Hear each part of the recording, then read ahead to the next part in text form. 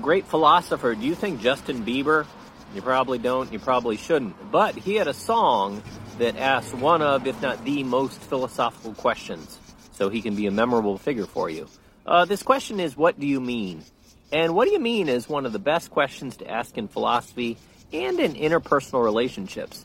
Why is that? Well, if you're going to think about whether somebody is saying something that's true or false, or why you might think something, you're going to need to know what they mean.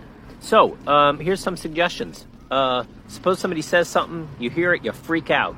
Before you freak out, it might be good to ask the person, what did you mean by that? Sometimes people say things, and they're thinking one thing, but you're thinking another, you're hearing another thing. So it's always good to clarify what people mean. Again, this is especially important in thinking about ethical and philosophical issues, but it's also important for interpersonal relationships. So ask people what they mean and listen. Try to understand. Shortcast Club.